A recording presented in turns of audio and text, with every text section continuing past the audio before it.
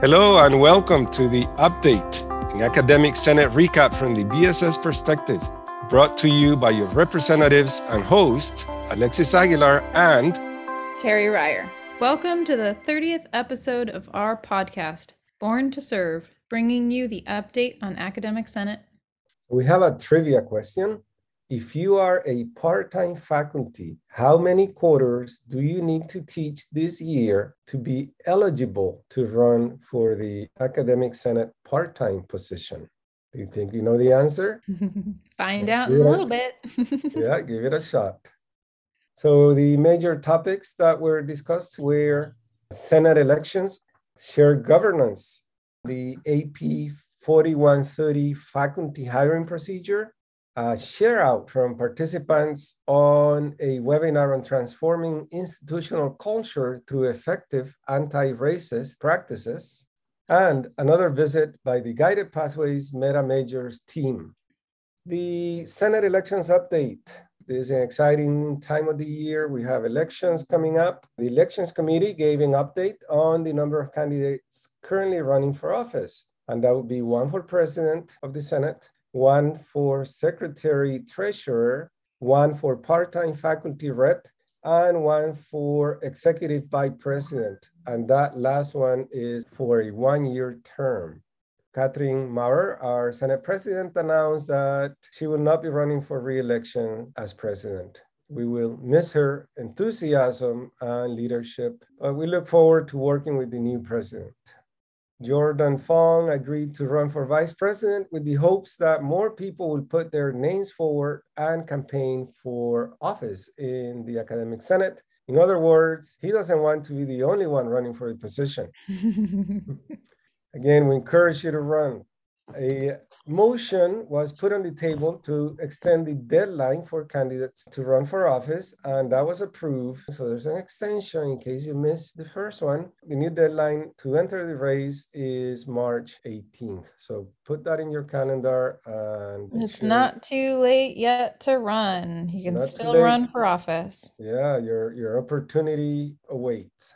Yeah, I was actually reading some studies last week on faculty workplace satisfaction and morale. And one of the things that was an indicator of higher levels of faculty morale was having competitive academic senate elections. So please do consider running. Those elections can really shape our culture as an institution in a positive way. Yeah, of course. Having the competitive elections means engagement, and that's what we want. Yep. All right, so we have some shared governance updates. The governance conversations continue. Again, the proposal on the table currently is to create a single council that incorporates both constituency-based and mission-based representation. Regarding mission-based representation, the group has now added well-being following your input. And the 7 mission-based areas are as follows: transfer, CTE, equity, empowerment, access, well-being, and community. We need your feedback. Who would or should fill these roles? For example, who in your mind would be the best person on this committee to represent equity, to represent CTE, or to represent access?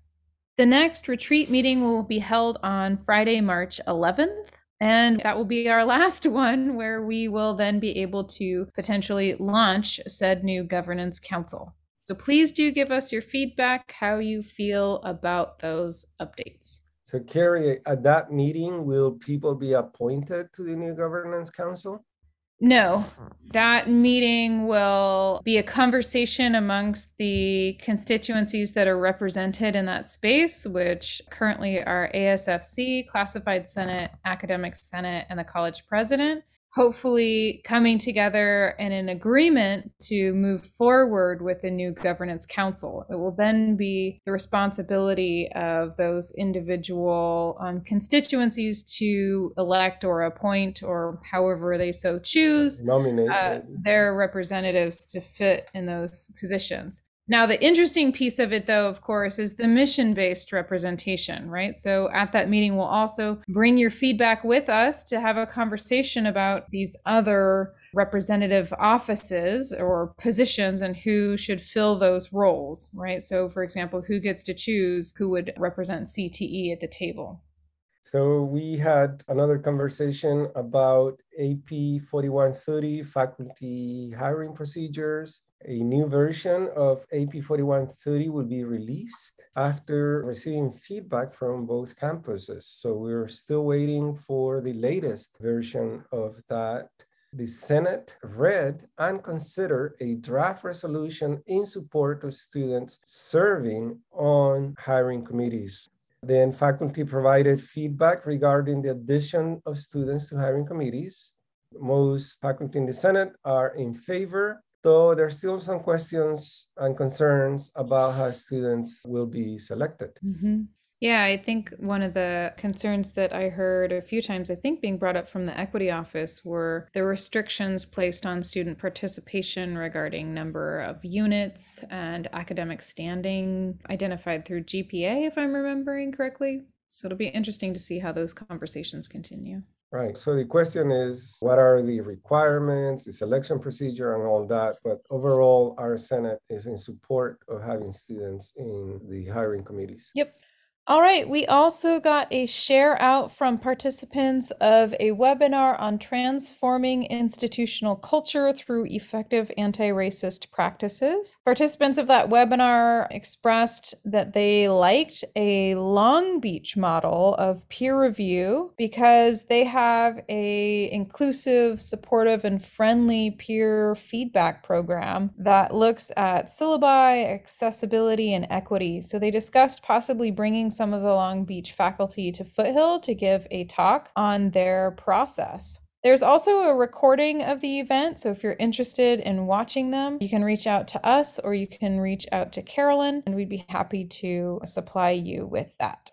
So we had another visit by the Guided Pathways Meta Majors team. They provided an update. They said that the curriculum committee has passed a resolution approving the 7 meta major groupings known collectively as career and academic pathways. And these are health, sciences and wellness, arts and media, business, education, industrial technology and building trades, society, culture and human development, and science, technology, engineering and math, or STEM. So those are the 7 career and academic pathways, and all programs will fit within one and only one of those areas.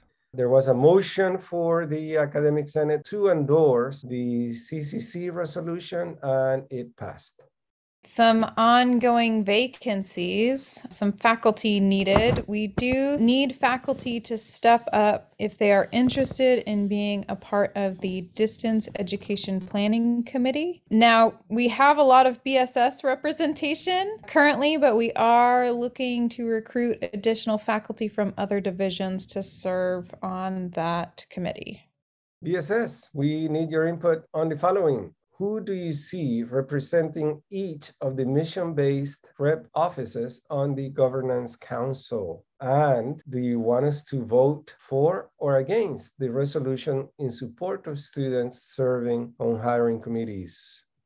All right, answer to our trivia question. To be eligible to run for Academic Senate part-time faculty position, you need to teach at least 2 of the 4 quarters this year. Yeah, so please check if you qualify and then run. Yeah, if you have taught 2 of the 4 quarters this academic year, that means you are eligible. Please consider running for office. We would love to have you on the ballot and potentially in office. We want you for the Senate. Yes, we do.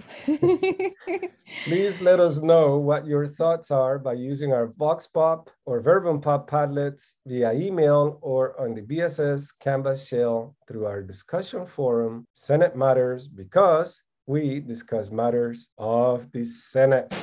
And what we discuss matters. We will meet next on March 7th from 2 to 4 p.m. If you would like to attend any or all of the meetings, you will find the Zoom link on the Academic Senate's Foothill page at foothill.edu/Senate. Representing you in solidarity. I'm Kerri. And I'm Alexis. Have a great day. Great day. Yay. Woo! Episode 30. Yay, yes.